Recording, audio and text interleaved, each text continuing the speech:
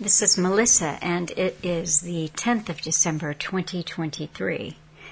I'm recording this on Friday night just because my schedule's pretty tight right now. We've had really nice weather all week long, so it has been in the mid to upper 60s. That's about 21 degrees Celsius, and I hear it's getting a little colder tonight, which is really just a drop down into the 50s. And that's about 6 or 7 degree drop Celsius. So it's been quite pleasant, really nice. After such a brutal summer, it is nice to ease into winter and to really have this kind of pleasant autumn temperature carry on into December. The Redux that I am doing tonight is actually, I'm piecing together some excerpts from 2 talks that Alan gave on RBN, Republic Broadcasting Network. And the first segment that I'm going to do is small, and that was from May 28, 2023. And this is a good talk. There's a lot going on here, and if you want to go back and listen to the entire talk, I'll supply the link. Alan talks about radicalizing websites, and a lot of times there's intelligence agencies that are involved in that. Therefore, don't join groups, don't get lured into something like that. But also how everything is monitored. And, this was more than 10 years ago, and it's so much worse now. So there's actually a lot going on in this talk that's quite worth a re-listen. But I just chose a small segment there because Alan was talking. He was reading an article from the Daily Mail, May 27, 2013. Tony Blair to be in charge of £3 billion plan to revitalize Palestine's economy, U.S. Secretary of State John Kerry reveals. I mean, this is just so rich.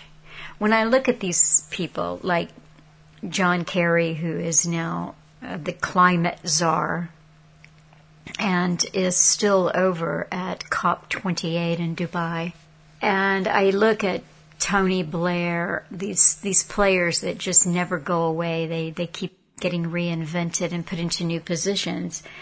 It's hard for me to say, oh, they're pirates or gangsters, because the worst raping and pillaging that pirates have done just pales in comparison to the crimes of somebody like Tony Blair. And that he's, this is the fox in charge of the hen house for sure. And what brought that to my mind was that a few weeks ago, Israel had said that it was seeking to appoint UK's Tony Blair as Gaza humanitarian coordinator.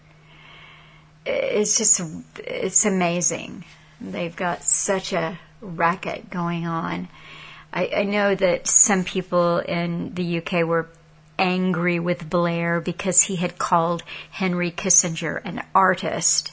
I think he was talking about the artistry of his diplomacy, but, people were not happy with that. But so what? Unless we really hold them to account somehow, it doesn't matter. They never go away.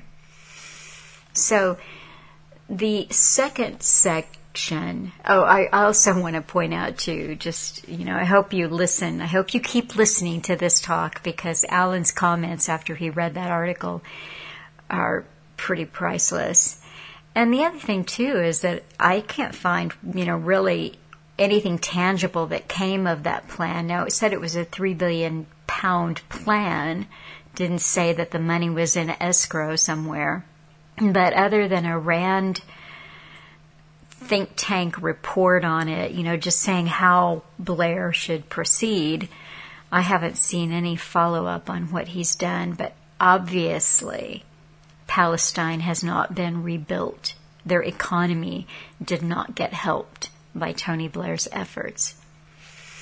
So, and the larger chunk that I'm going to put in there for you is from a talk that Alan did on RBN October 13, 2011. And the poem that went along with that, you've no conception by way of deception. To have constant conflict for next 40 years, chaos, creation, confusion, woes, and fears. Deception Club manifests their world society. It is cruel, merciless, arrogant, no piety. Wars physical, cultural, even on gender. Hang on to sanity, we're on a bender. PC enforcement to make peoples tame. Fed, local and bylaws going insane, driven by world institutions, unelected, usurping systems, you're unprotected. World governance, yet no capital visible, authoritarian, scientific, peoples miserable, 1,000 points of light, working as one, the great work racing, confident it has won. So think about it, we're a dozen years later, and, once again, boy, did he call it, and we are really on a roll. So in this talk, again, the whole thing is worth listening to. He talks about the new American Century War Agenda, and we have all heard about that, PNAC, and the countries that have to be taken out. And Hillary Clinton, Tony Blair, the Palestinian Quartet. And that is, what happened to Tony Blair after he left office? Well, he became part of the quartet. Oh, that's over in the Middle East, just helping out, a friend to the Middle East. And another section that I want to put in there is when Alan talked about Ronald Storrs, who was part of the creation of the modern state of Israel. And this goes back to the Balfour Declaration. We are creating a new Ulster. That's Northern Ireland. So that's Northern Ireland, and Alan explained that in greater detail. In this article from a few weeks ago in the Times of Israel, it said, Israel is seeking to install former British Prime Minister Tony Blair as a humanitarian coordinator for the Gaza Strip, according to a report Sunday, out of a desire to improve the humanitarian situation inside the Palestinian enclave and reduce international pressure as it continues to wage its war on Hamas. Now, I'll post this and you can read it yourselves. This article predates the temporary ceasefire, a little bit of humanitarian aid, and now they have once again resumed. I haven't seen much more about Tony Blair being appointed to manage the humanitarian outreach there. But here is a little something from the Telegraph. Rishi Sunak received advice on the Middle East from Sir Tony Blair on Friday as the two men met briefly at the COP28 summit to discuss world affairs. Mr. Sunak met with the former Labour Prime Minister as he spent around 12 hours in the United Arab Emirates for the climate change conference. The Telegraph understands that while their discussion did not last for more than a couple of minutes, it touched on the politics of the Middle East as turbulence in the region continues amid the Israel-Hamas war. Mr. Sunak and Sir Tony briefly discussed the situation on a day that saw a week-long pause in hostilities come to an end as fighting resumed, so this was a week ago, roughly, between Israeli troops and Hamas terrorists. Britain, joining the United States in the invasion of Iraq, has come to define Sir Tony's 10-year premiership, with a backlash to the decision continuing to overshadow many other aspects of his decade in power. Sir Tony has continued to take a keen interest in foreign policy since leaving office, not least through his think tank, the Tony Blair Institute. The Institute has controversially continued to advise Saudi Arabia in the wake of the murder of journalist Jamal Khashoggi, an act it has strongly condemned. It came as Mr. Sunak also discussed the Israel-Hamas war with Qatari and Jordanian leaders on the sidelines of the main COP28 program.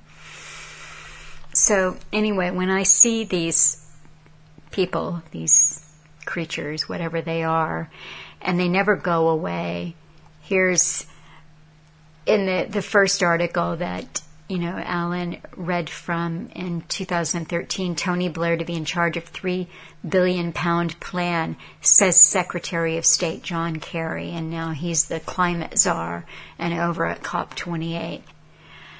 All of this got me thinking about a documentary that I saw years ago from the early 2000s that was written and presented by John Pilger, who is a journalist, an Australian journalist.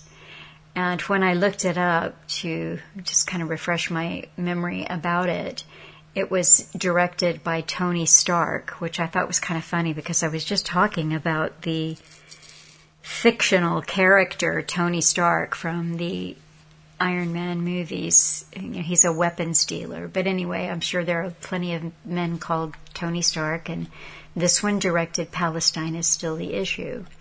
And I will link to that documentary because it is illuminating, and guess what? Palestine is still the issue. Pilger returns to the occupied territories of the West Bank and Gaza, where he filmed a documentary with the same title in 1977. He believes the basic problems are unchanged: a desperate, destitute people whose homeland is illegally occupied by the world's 19th largest military power. I kind of wonder if that military power has moved up the food chain a little bit. It said the majority of the film is dedicated to interviewing Israelis, some of them settlers or advisors for the government, other Israelis who are critical towards the politics of their government. However, the film takes time to speak with many Palestinians, and it goes into depth to explain to Western audiences why the Palestinians feel they have to keep resisting the occupation of the territories and fight back against the blockade of the Gaza Strip. Now, there was one story that I saw yesterday that was just disgusting. There's no other way to say it. This is disgusting, and it's still being investigated, I'm sure.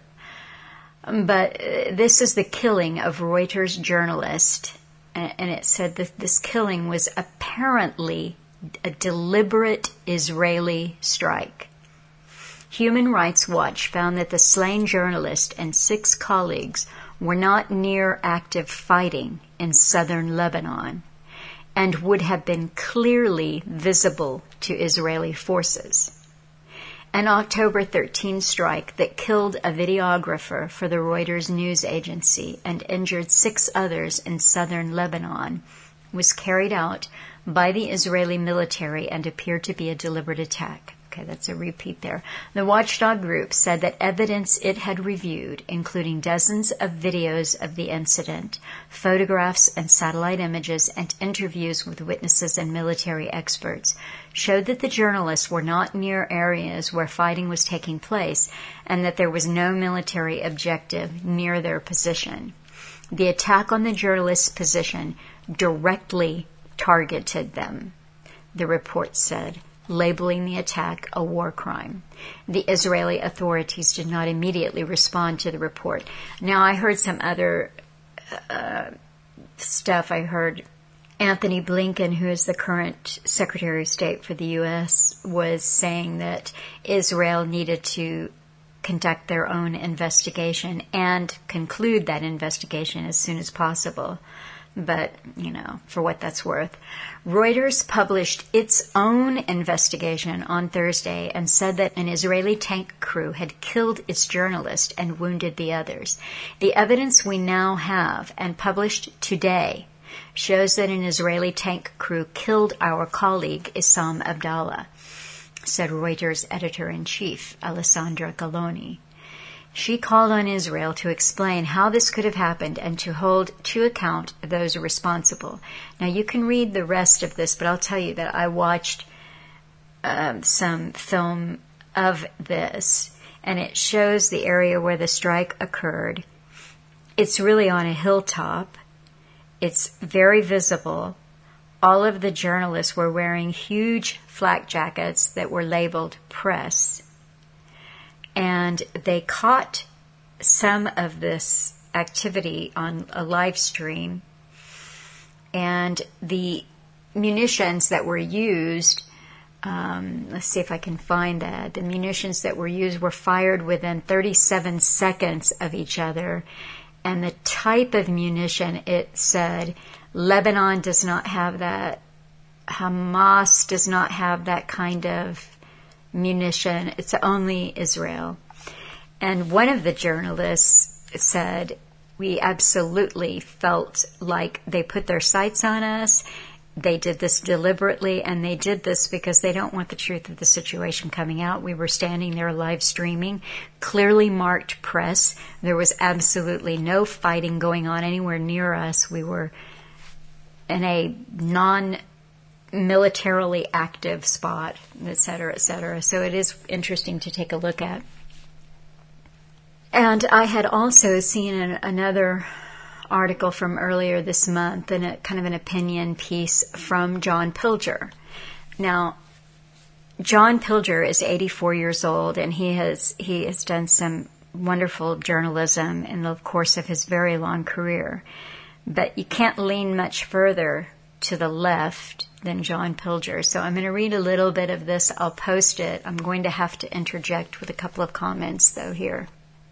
You know, the trouble is that when politics enter in, as Alan so brilliantly pointed out in this segment that I'm putting up, when you see the same agenda carry through, regardless of the administration, know that you're under tyranny. Thomas Jefferson. He said, you know, that people want to continue following politics and voting. He said, that's a decision, and you have to leave them to it.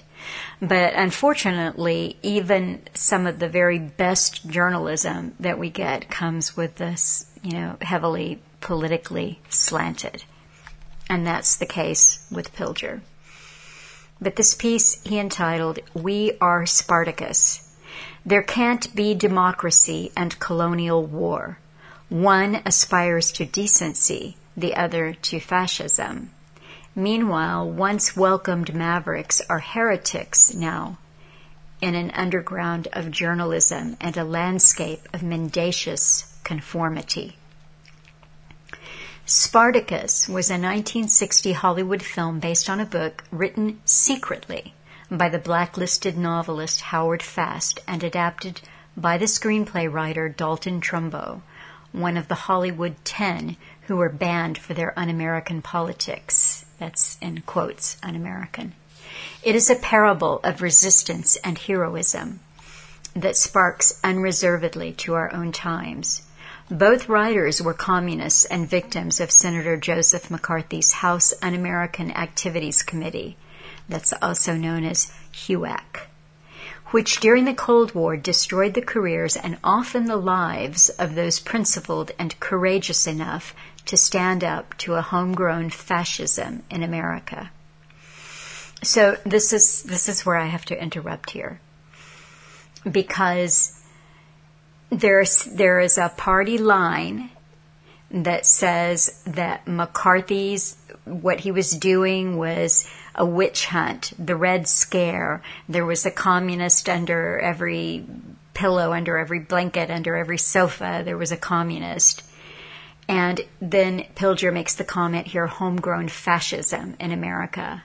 Well, if you really get in and study American politics and American history during this period, there's not much evidence to homegrown fascism that I can find in America.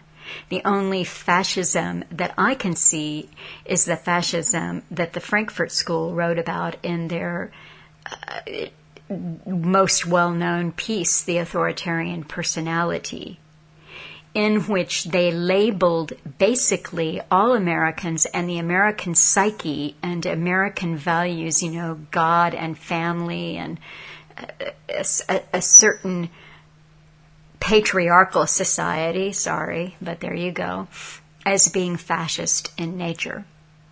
But what you did have at that time was government under FDR and prior to him, even Woodrow Wilson. But you had the American government was riddled like the pox with communists, card-carrying communists, some who were discovered in their lifetimes and some posthumously. So whatever you think of McCarthy and whatever you think of fighting communism, that was a real threat. Fascism, not so much.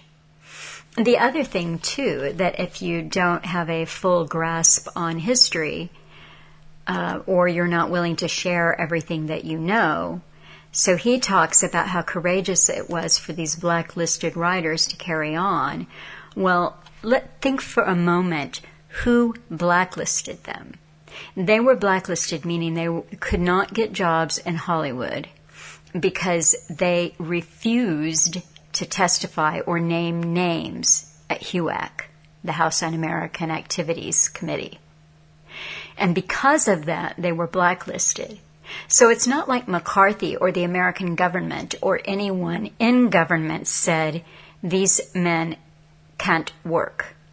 That was Hollywood that did that to their own. They threw their own writers to the wolves. They were the sacrificial lambs. So you never, ever hear that. It's just the outrage of red baiting and the Red Scare and communist hunting. But nobody ever says, well, wait a minute, who was it? And this was decades before, now you could say, well, Hollywood's just run by corporations. It's nameless, faceless entities that run the business, which I don't believe. But at that time, in the 1950s, these were studio heads that could be named. They had faces. This was a personal business, almost a family business, if you will. But it was, they were blacklisted by Hollywood. And the other thing that almost nobody knows is how many of these writers wrote under pseudonyms.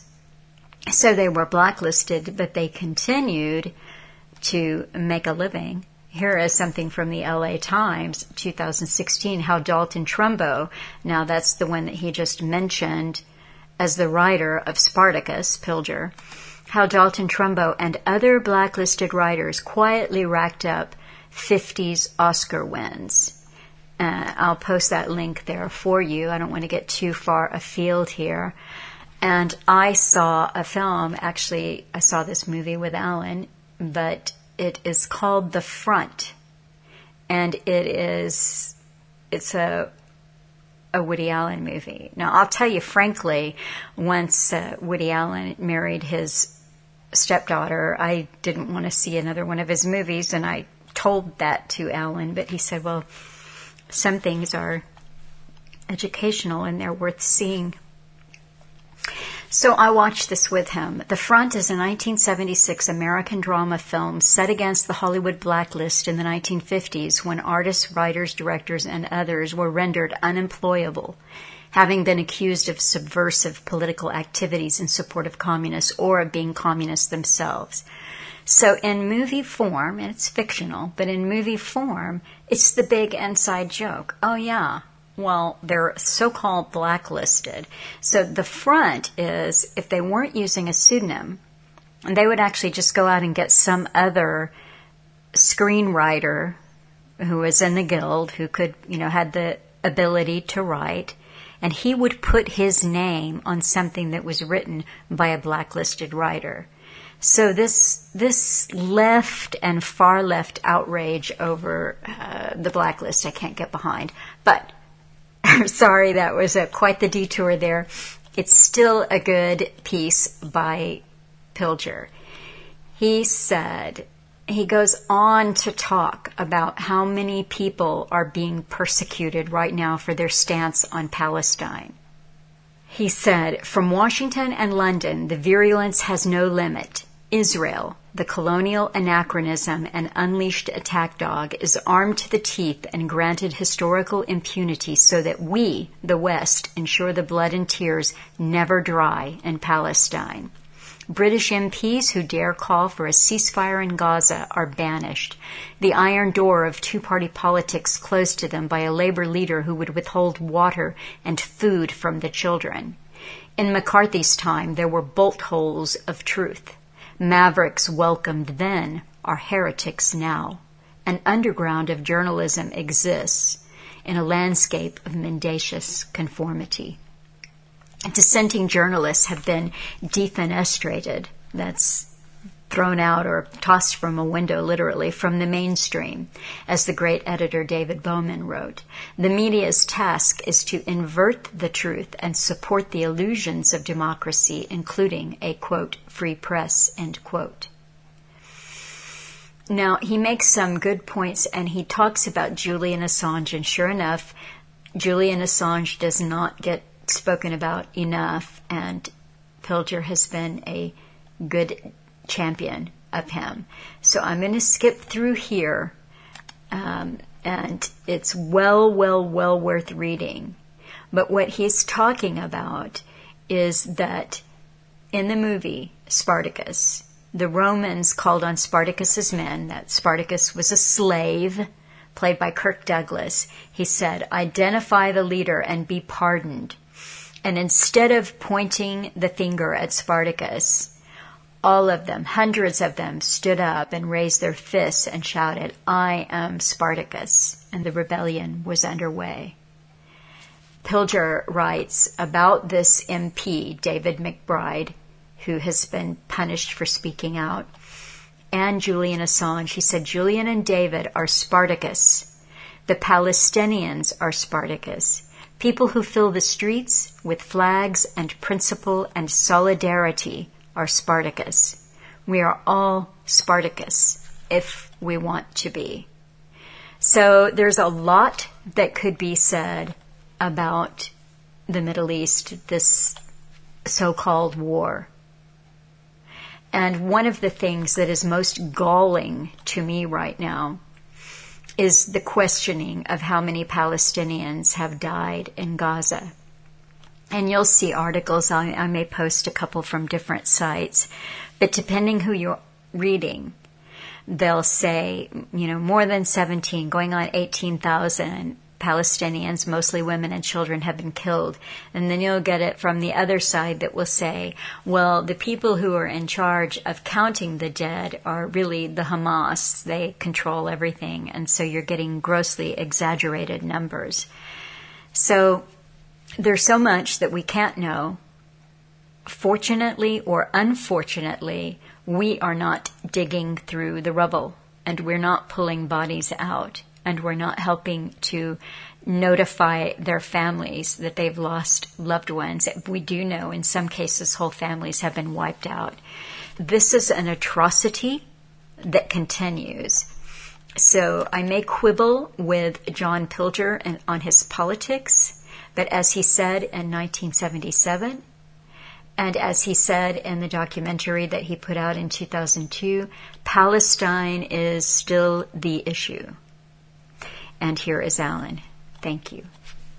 Now, I mentioned too that the Royal Mail, everything's to get privatized in this world order. Carol Quigley, who was the archivist and the actual historian for the Council on Foreign Relations, said this himself. From the plan, the big world plan, he says everything is to be privatized. A new feudal system would come in, and the new feudal overlords would be the new CEOs of the corporations. And we're here basically as they privatize everything off. Even the old sci-fi movies had this scenario in it, with the bulk of the population living in poverty and rubble. That's called austerity. And the rest of them living high, as I see in a space age kind of technological setting. So that's how it's to be. No middle classes at all. But anyway, they're doing the same with the banks, and they're doing, and some of the banks, the post office in Britain, which is going to be sold off to private speculators and so on.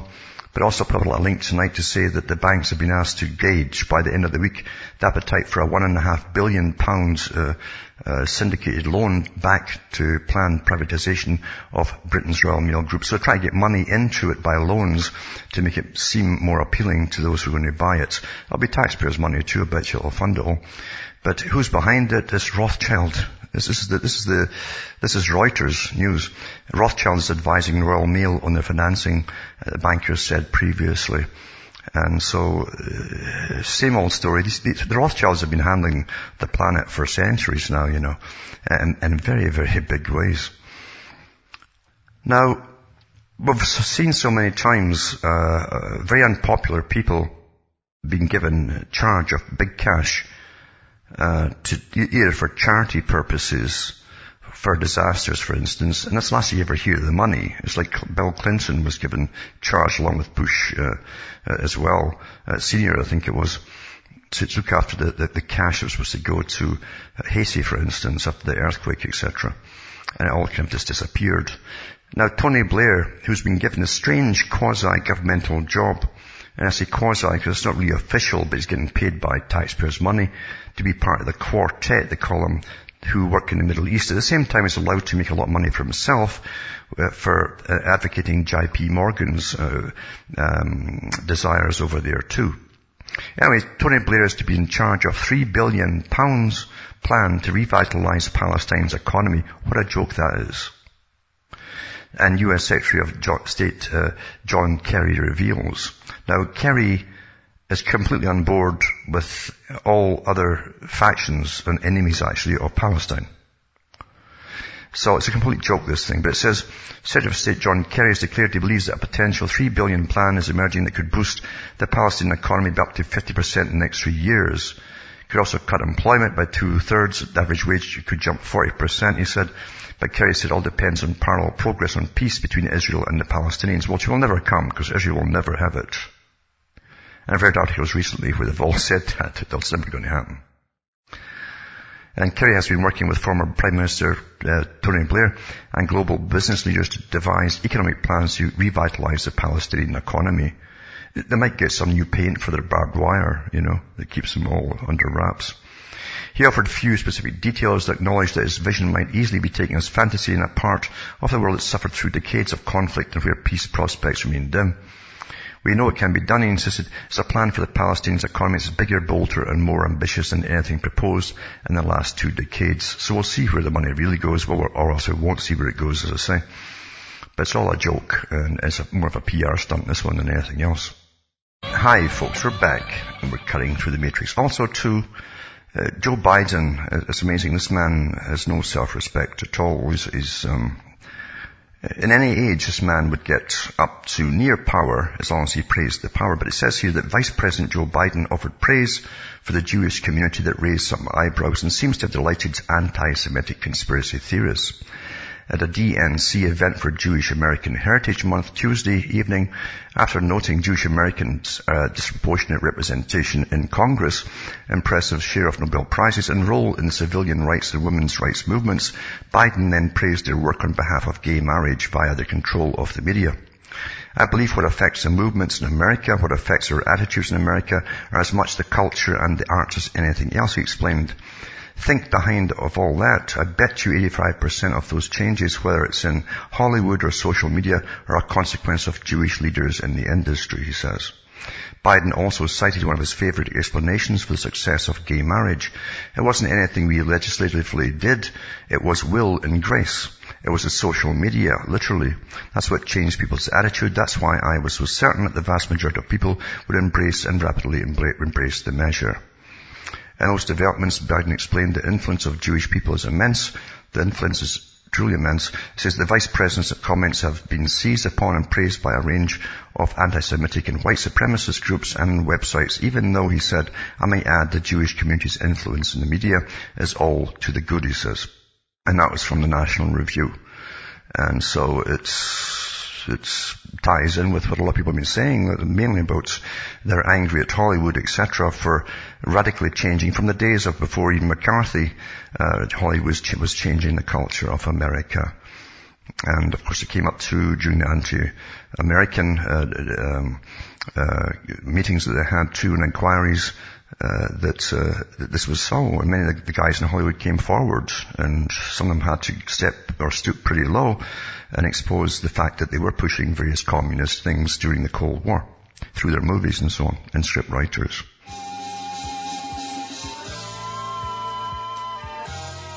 Hi folks, I'm Alan Watt and this is Cutting Through the Matrix on the 13th of October 2011. For newcomers, go into cuttingthroughthematrix.com and help yourself to the audios. There's hundreds and hundreds to choose from, and hopefully you'll start to get an understanding of this big system you're born into, the one in the media that keeps you distracted from ever discovering really, and you'll find that the world's run by not just big international corporations all laced together and networking together under a common head, obviously, but also they have a parallel government. It's been here for a long time with foundations, armies and armies of non-governmental organizations which lobby governments.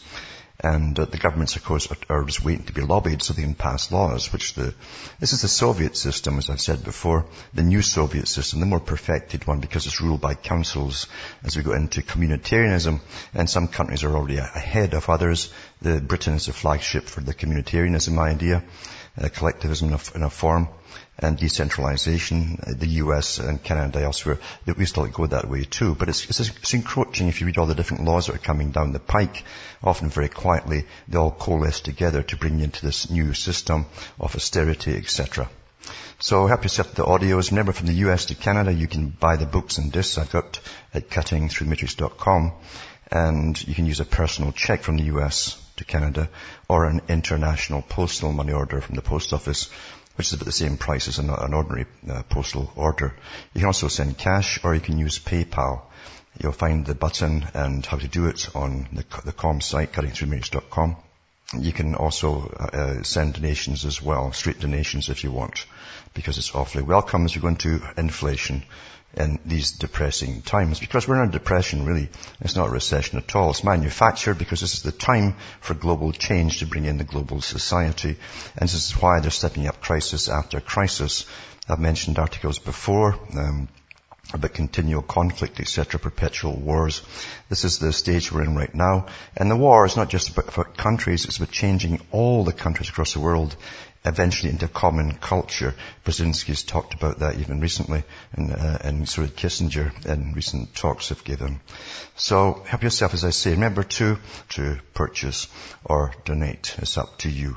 And straight donations, as I say, are definitely welcome because things are getting pretty tight all over the place, of course.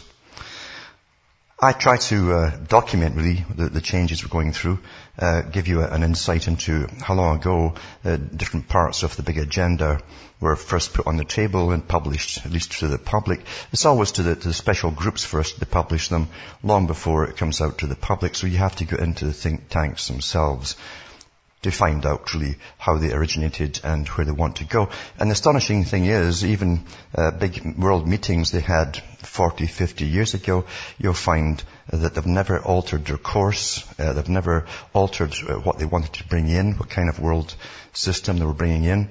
And the guys who set up the currency system from Bretton Woods talked about part 2, and we're in part 2 now. That's what it's all about, raising up the World Bank to its status, the Bank for International Settlements, and the IMF to help run the world's system, really, this new form of governance.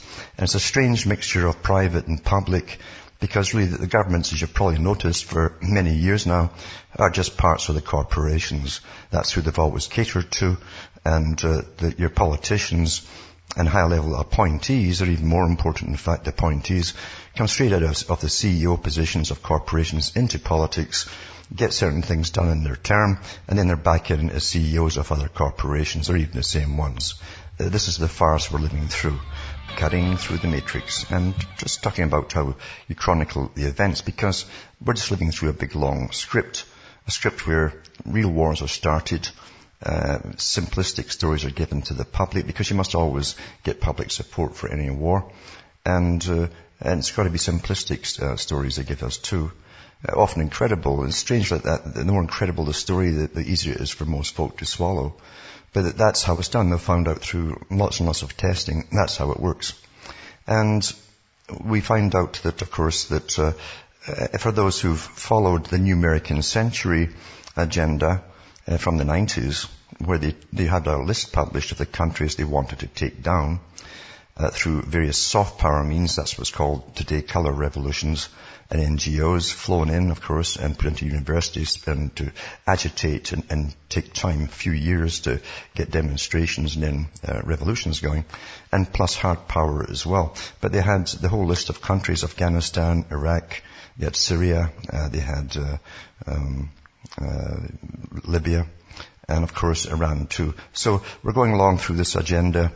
And it's the same agenda, of course, as was published openly in the newspapers in Israel at the time as well.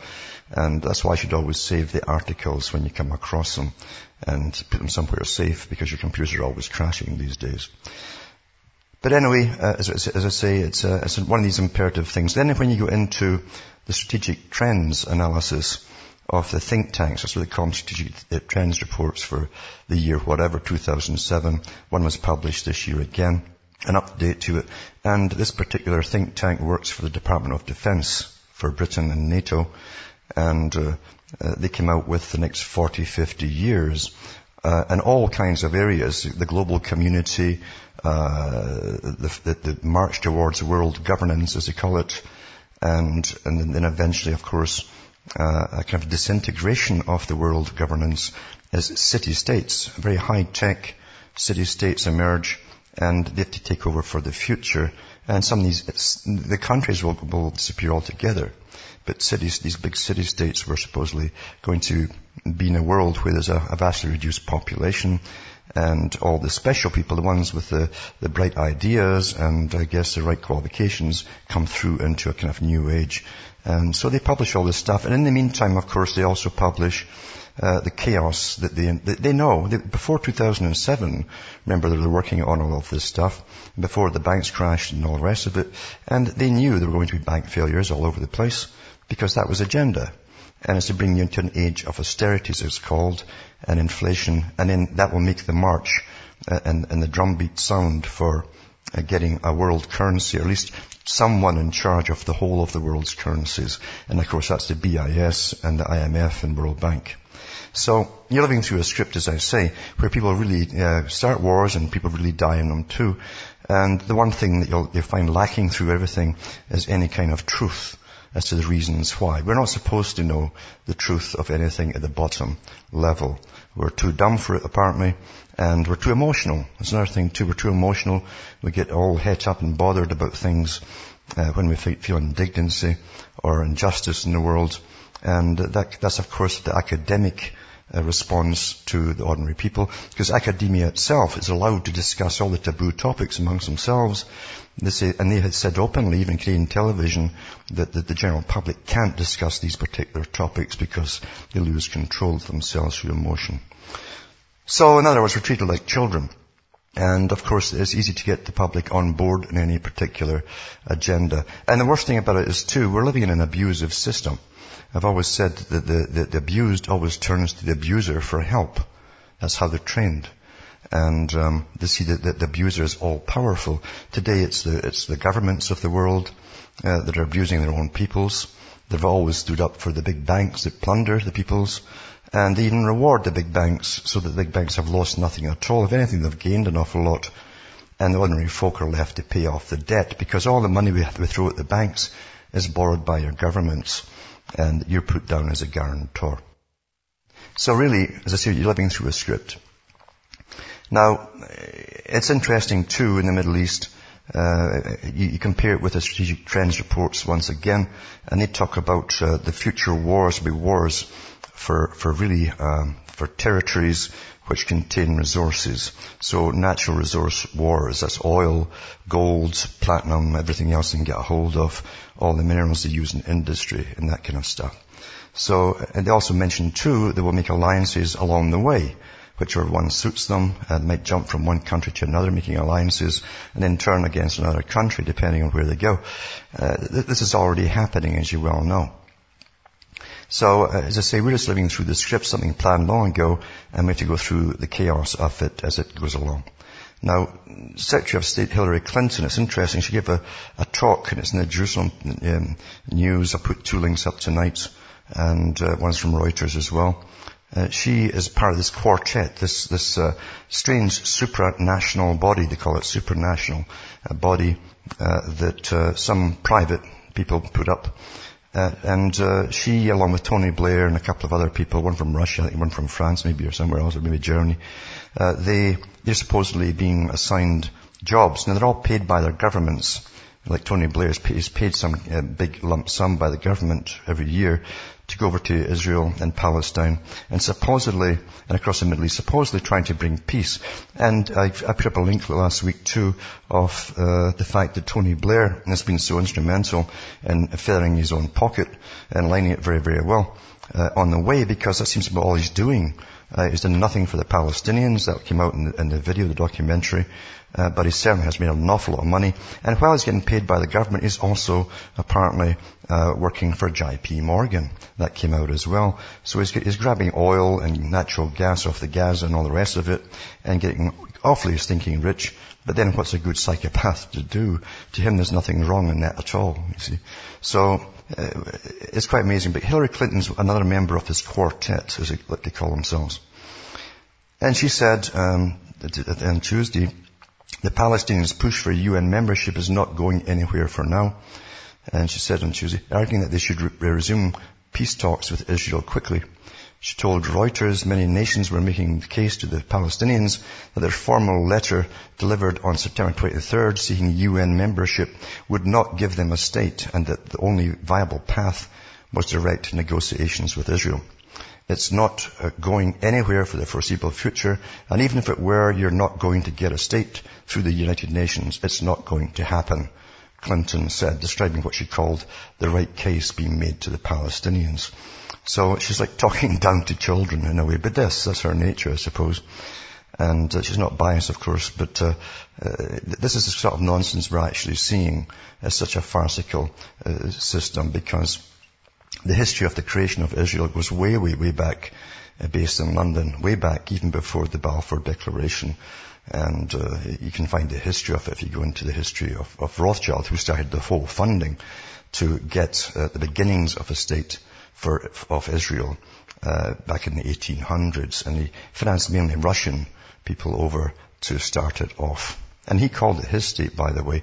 He said it wasn't those who were coming in asking for direction or could get funding for different projects. Yes, he says, no. He says, you'll do what you're told. He says, I own this land. I own it. So that's the reality of that. Plus I'll put up another one too from Israel News.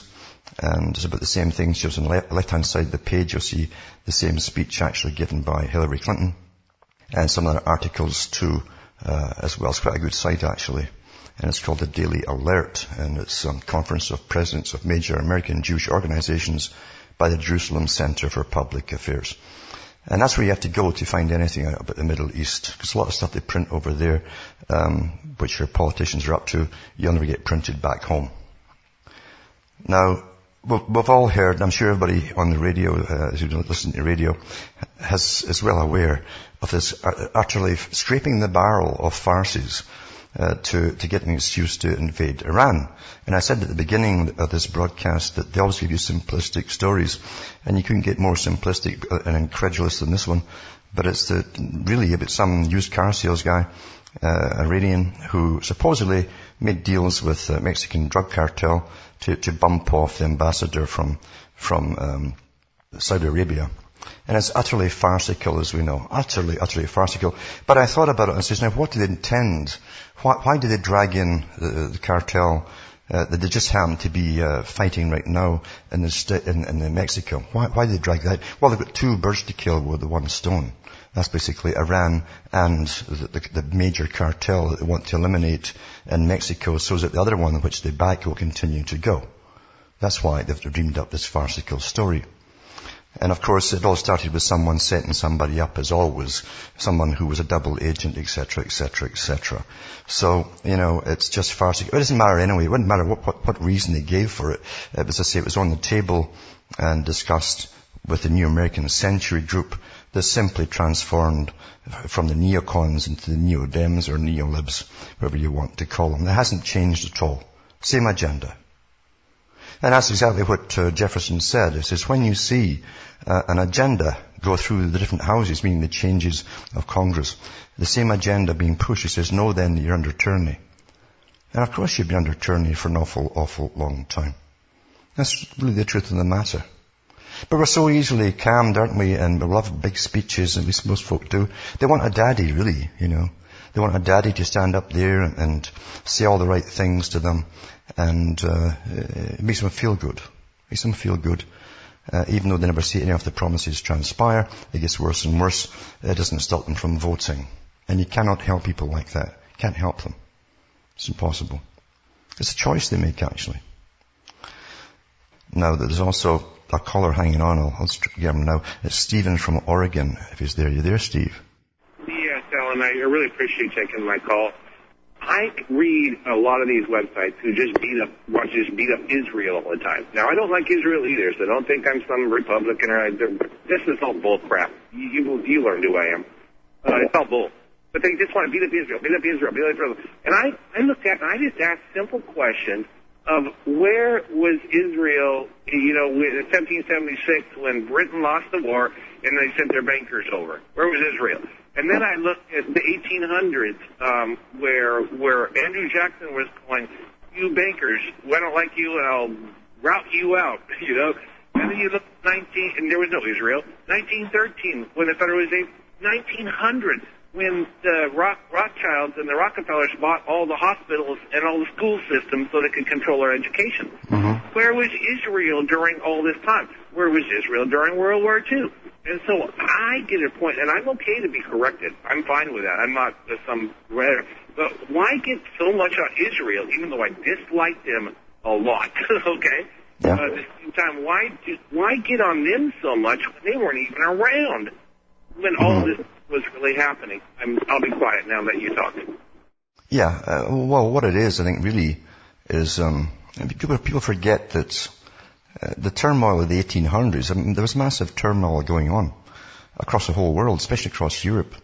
And there were so many revolutionary groups on the go at the time, from the elementary socialism to communism to anarchism and all the rest of it. And some of them were kind of ethnic-based, put it that way, if you like, or religious-based. And there was definitely a big Jewish concern to do with revolution as well involved. And that stuck in everybody's craw at the time because it crept into Britain and elsewhere. So it naturally took attention onto a people or a religion or a sect, if you like. And even then it was a small branch within a sect as well, which didn't really even follow the religion as it's known by the rest of the public. So that's where that came out from them. Israel, modern Israel, really was set up to be, I don't know if you understand the history of Northern Ireland. Ulster was set up by Queen Elizabeth I, really. That's where it all started, to conquer Ireland and use it as a breadbasket to feed the British Empire, the soldiers, troops, the navies and all the rest of it. And right down to the present time, and only just recently you've got any peace at all, there's always been conflict there because they brought in a people from another country into Ireland to dominate that country. And they were actually, most of them were from Scotland. And they were radical Presbyterians and amongst a Catholic population, which they dominated. And they took the land off them too, and ended up being the lords. So they were naturally hated. Now, if you go into Sir Ronald Storr, S-T-O-R-R, he was the British Governor General. In other words, he had the power of the king back in the 1920s and 30s. And his job was to oversee the influx of building up a Palestinian or a Jewish state within Palestine. And he wrote a book about it. It's quite fascinating to get a hold of it. One of them is called actually Orientations, that's the one. And try and get a hold of it, because he tells you throughout the book, he says, and he's getting on well with everybody, all sides and so on. He's stopping conflicts and he's going to, there's a lot of rabbis came in from other countries, and he thought it was a wonderful idea. But he said, we, talking about Britain itself, or London, I should say, he says, we are creating an Ulster in the Middle East. In other words, a people who would be hated by everyone around them. It'll be a thorn in the side for everyone around them for eternity, basically. And it'll cause conflict forever. And that's how Britain ruled the world, they caused conflicts wherever they were. Or London, I shouldn't even say Britain. I hate using even the term, the British people. I hear you. I understand. Yeah. It's a clique in London, of course, and there's no doubt about it. The money boys had ruled, and they still rule a good part of the world through their caste systems. So this clique, as I say, that really was the British Empire, that used the British people, awfully rich, but they also knew how to play the game of divide, conquer, and take the heat off themselves at the same time. And that's really why, as far as he was concerned, that they were creating a Jewish state within Palestine at that time. And he lays it all out in his book that was the reason. Yeah. And it's still happening today, you know. Yeah. What we're saying is the Jewish thing. Because I got even my best friends go, it's the Jews. I'm going, well, man, in my opinion, everybody has sex with everybody. I could be quarter Jew for all I know. Mm-hmm. You know, and so it's hard for me to just like Jews. So Jews, in your opinion, is Jews a ethnic group or a political group? They'll tell you themselves. You can't really. Once they created a state of Israel, technically they became an ethnic group. Oh, I see. Yeah, I see what you're saying. It's a confusing thought process because I have good friends that I really like, and I just don't want to get on this Jew thing too much. Yeah. You know. Yeah. But that's what it is, and it's well known too that they have they've done such great propaganda across the world that they have tremendous support for them, tremendous support, and everyone else who isn't supporting them, who wants to be left alone in their own countries, like in America, are rather angry about the fact that a powerful and rich group are supporting a country, which is, as they see it, bringing them into conflict and war. Yeah. Yeah, I know, man. It seems like these people are just friggin' crazy, aren't they? They're insane. Well, it's crazy as a fox, because believe you me, behind the scenes, as you well know, big corporations are profiting incredibly from these wars as they take over the resources of these countries. Forget the names of countries altogether, because the new powerful system are really corporations. It's a feudal system of corporations, and they're using what's left of the nation states to get what they want. Because it was all laid out, remember, as I say in Strategic Trends report, where they say that the new system is really a feudal system. Carol Quigley said the same thing. A feudal system where the corporations will be the new feudal overlords, and the nation states are going to wither away. So that's pretty well happening as we live right now. Yeah. That's crazy. I'm going to let you go, but I'm going to call you soon, and I really appreciate you, Alan. I love you so much. And anyways, that's all I got. Thank you so much. I really appreciate you. I think you're the best. Thanks for calling. Yeah, it's amazing. It's everything is so convoluted, but again, the media keeps it that way too. And there's no doubt animosity comes from powerful groups, as the world will see them, that seem to be manipulating other countries. But even the folk in Israel aren't all on board either with the decisions made in that country. And often they say, what's really going on? Who really rules them? Who really rules them? But corporations, as I say, are taking over everything. All across the Palestinian region, as I say, Tony Blair is making deals on the behalf of JP Morgan, and they're grabbing the natural gas, the rights to it, for about 50 years or whatever else it goes on for, and the rights to all the oil, etc. It's all about resources, and that's in Strategic Trends report. You have to read it. That's the Department of Defense for the British military and it's a think tank for the military and for NATO. That's why we're having all these conflicts as well right now. Now, from Hamish myself from Ontario, Canada, it's good night, and may your God or your gods go with you. And remember too to buy the books and purchase the discs, etc., and donate to me and keep me hanging on here as we go through these tough times. Back with more tomorrow.